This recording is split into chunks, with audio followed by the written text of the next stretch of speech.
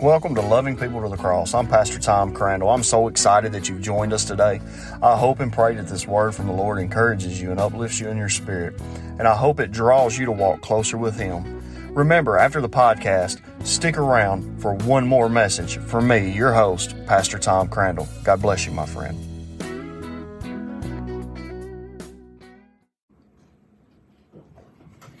This morning I want to talk to you a little bit on a unique topic. I want you to take your Bibles. I want you to turn to the book of Isaiah chapter 7. Isaiah chapter 7. And before we go too deep into that, I want you to understand that there's a word here that's used, Emmanuel. And there's Emmanuel. And we all know that over time that word essentially means what? God is with us, or God with us. The word Emmanuel comes from the Greek rendering of two words. Elah, Emmanuel. Elah means God. Emmanuel means with us. And they took those two words, putting them together, God with us. So I thought I would share that with you this morning, and it's found either in the English translation as Emmanuel or Emmanuel. Those do mean the same thing, so I don't want you to be a little confused this morning as we dive into that. But we find it unique and fascinating this time of year that God loved His creation enough, a creation that He created in His own image. And we find it unique in translation as in there's so much controversy and so much talk, and we've seen it and we've heard it, and there's always that topic, why we needed the Savior. And oftentimes when you ask a Christian, why did we need, when a non-believer asks as a Christian, why did we need a Savior? The first thing that every Christian says, well, of course, for the forgiveness of our sins. Ladies and gentlemen, I want to enlighten you this morning that it was not only for the forgiveness of our sins, it goes so much deeper than that, so much deeper than that. Decades later, there's still the debate. Why did we need the Savior? This morning, I want you to travel with me into verse 14 as it says this. Therefore, the Lord Himself shall give you a sign. Behold, a virgin shall conceive and bear a son, and shall call his name Emmanuel. If you will, pray with me this morning. Father God, we come to you this morning, Lord. Lord, we say thank you for sending your Son, giving us Emmanuel. Father God, so many times that we get into this time of year and we get so tunnel vision on just the fact that we needed forgiveness, Father God, we forget so many other things that come into play. Lord, this morning I ask you to forgive us where we have failed thee. Move me out of the way. Let your word be spoke ever so true. In the sweet name of Jesus we pray. And the church said, Amen. If we read the Old Testament, the books of prophecy, we will see that it was told years before the birth of Christ, that there would be a child to come born of a virgin. And a lot of people ask that question, well, why Mary? That's a topic that we'll get into here before long. We love that song. One of my favorite Christmas songs is Mary, Why Did You Know? Again, we're going to get into that. But this morning I want to talk to you from this subject that we have debated for years and we've talked about for years. And it all leads back, and we say the same thing over and over, because we needed a Savior. We needed forgiveness. We were a twisted, wicked people. However, that is true, but I want you to understand that we was looking at a time to where if we still had to do it today, it still wouldn't be enough. The bulls and the goats, the sacrifices, the offerings that we would send up would not be enough. I want you to catch this real quick. 613 laws, 10 commandments, okay? Everybody take your hand, do this. Okay, you got 10 fingers, correct? Some of us, all of us, I hope. If you're missing one, use a toe. But I'm being serious, you got 10 fingers. All right, 10 fingers, take one away. Guess what? You missing one, you're missing them all. 613 laws, you miss one, you miss them all. 10 commandments, you miss one, you've missed them all. Why? Because sin is sin. Doesn't matter the label that we put on it. Today's society wants to label everything. You know, we even want labels ourselves. Well, I'm this and I'm that and I'm this. No, stop. It's not about the label content. It's about the fact that we will never get it right without Jesus, Emmanuel, God with us. It was an atoning sacrifice that He sent to the world. He became man. Now think about this. He became man, and as I was reading in my personal time, and I should have marked it and I didn't, but as I was reading in my personal time last night, my personal study, I seen something so unique that He became man because He knew we wouldn't get it right. Now, that's not scripture. That was something totally different. But as I was reading that, I was like, man, that's so true. We would never get it right without Him. Then we see something happen in the book of Ezekiel, then in Isaiah, then in Exodus. We all see the same people talking to the same person, God. He became man, was tempted at all points, and sin not. Then as we go forward, He says, what to His people? You shall live by not bread alone. He said, I am the living water. I am the living well. If you drink of me, you will never thirst again. We didn't necessarily look at it as He is the stability of our life. He is the reason why we live. Emmanuel. We look at it and we look at the birth of Jesus foretold, and all we think about is the manger. We think about the 3 wise men. We think about that, and that is wonderful. I love the nativity. I love it. I look forward to it every year at Dyer CP when we roll through there. And Carrie will tell you, time we get to the end, I'm like, because I get this. I understand this. How is it that I understand this? Because if it wasn't for Him saying, you will never get it right, you're doing it wrong, you keep killing bulls and you keep sacrificing them and goats and all these things, and it's still not enough. So I'm going to send you a sacrifice. One that's pure. One that's unblemished. And you're going to hate Him. Catch this now. This is real. And you're going to hate Him. You're going to dislike Him so much that when He's brought before you, you're going to say, turn loose a murderer and kill the innocent man. He's going to do marvelous things. He's going to do wondrous things in your sight. But you're not going to want Him. You're going to want a murderer instead. Why? We think things have changed over the years. The only thing that has changed over the years is technology. I heard something yesterday, and it speaks so ever true. If you forget history, you're doomed to repeat it. And we're doing the same thing. Nothing has changed. We're looking at it, and we're thinking, why did you send your Son? Oh, so we could be forgiven. That's a great part of it. That's a great aspect of it. But the real reason is not just for forgiveness. It's because He knew we would never get it right. It was a true sacrifice.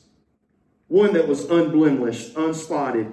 One that we look out across at and we say, Lord, if it wasn't for your Son, whose blood was pure, whose blood can wash me and make me whiter than snow,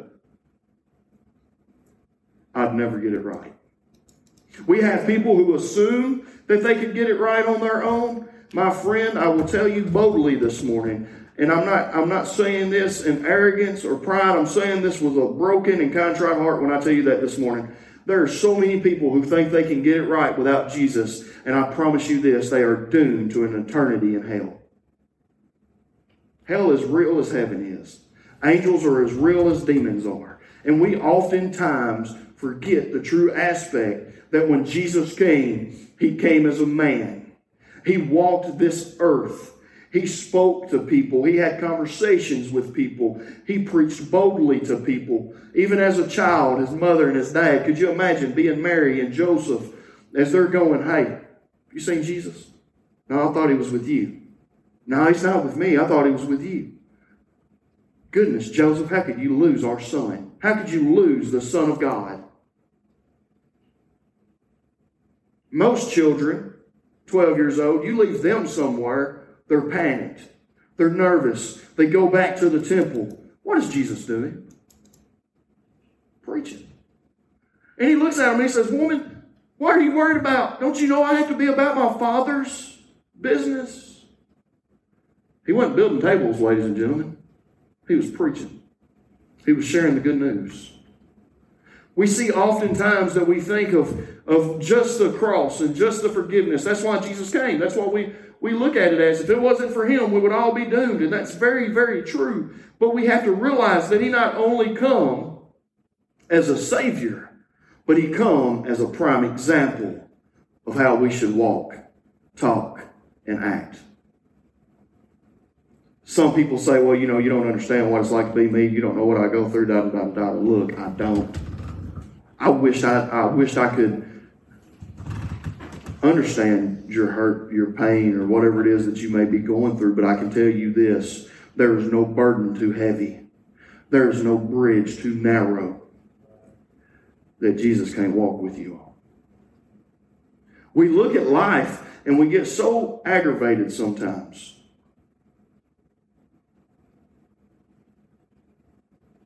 That we forget the real meaning of Christmas.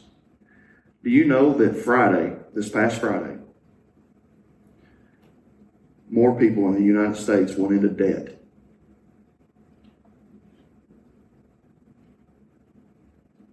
than there's been in years? Debt ratio went through the roof. It'll be that way for another year. Why? Because they want to give their child the most expensive, luxurious, or their spouse or their friend, the most luxurious Christmas that they've ever had. They want to put all those gifts under the tree. Children, listen to me. It's not about the gifts. It's about Jesus. They want to do all of these things. They want to make an example. Hey, come and look what I did for you. When the reality is we should sit down and say, look what Jesus did for you. Look what God did for you. Because he loved us so much.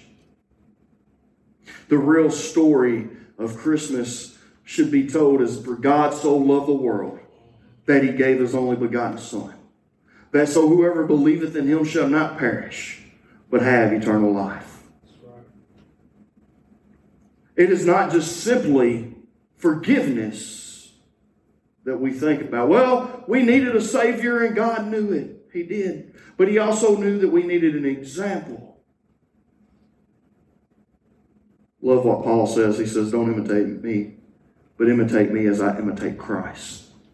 I love that.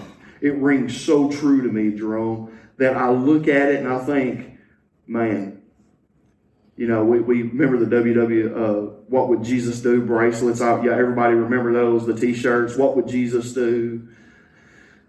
I've been reminded lately, what would Jesus say? Amen.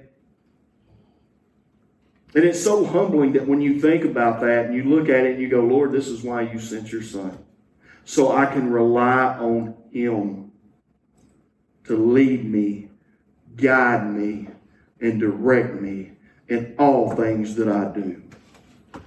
We are not only in need of a Savior. I want you to look at somebody sitting next to you this morning and tell them, we wasn't just in need of a Savior, but we was in need of an example. Look at your friend or the neighbor and tell them, I am an example. It's the example that he sets before us right here in this scripture. This says, hold on a minute. Because I think sometimes, and I'm looking at you because I know you can throw something at me if I get this wrong. I think sometimes we miss the fact that it's Emmanuel, God with us. We get down on our knees, or we lay down at night, or we sit down in our cars or trucks or whatever it is, and we begin to pray and we say, Lord, I come to you in the mighty name of Jesus. We need to realize that we're not only praying in the name of the Father, the Son, and the Holy Ghost, but we're talking to Emmanuel, God with us. The prime example, the man that didn't, never, not one time missed the mark. The one who said, I tell you what, I'm going to send you my son. And again, you're not going to like him. He's going to heal your family. He's going to make the mute talk, the deaf hear, the lame to walk, the blind to see. Guess what else, y'all? He's going to raise the dead. And you're still not going to like it. We'll ask Mark if he will to play some music softly. And you're still not going to like it. You're going to try to do everything that you know to do, and you're still not going to like it. He's going to do things in your life. He's going to set the example for you as how Christians should live. He's going to come to your funerals and he's going to mess them up. He's going to walk up to the tombs and he's going to say, Lazarus, come forth. But Lord, we can't roll back the stone because surely he stinketh. Roll it back. He's going to walk and he's going to feel somebody grab the hem of his garment. Ladies and gentlemen, the same example that Christ set then is still available now. Because it is Emmanuel, God with us.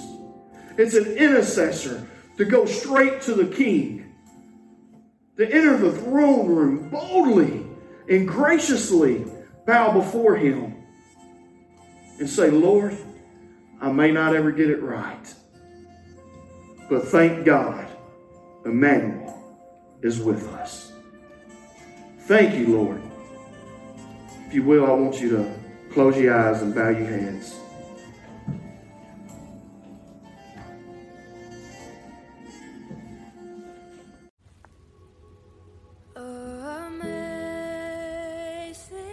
Hey, it's Pastor Tom. I hope and pray this message touched your heart. And maybe even today you're asking yourself, do I know Jesus Christ as my personal Lord and Savior? You know, oftentimes in life we find ourselves in the mix of life. And life is hard, it's difficult.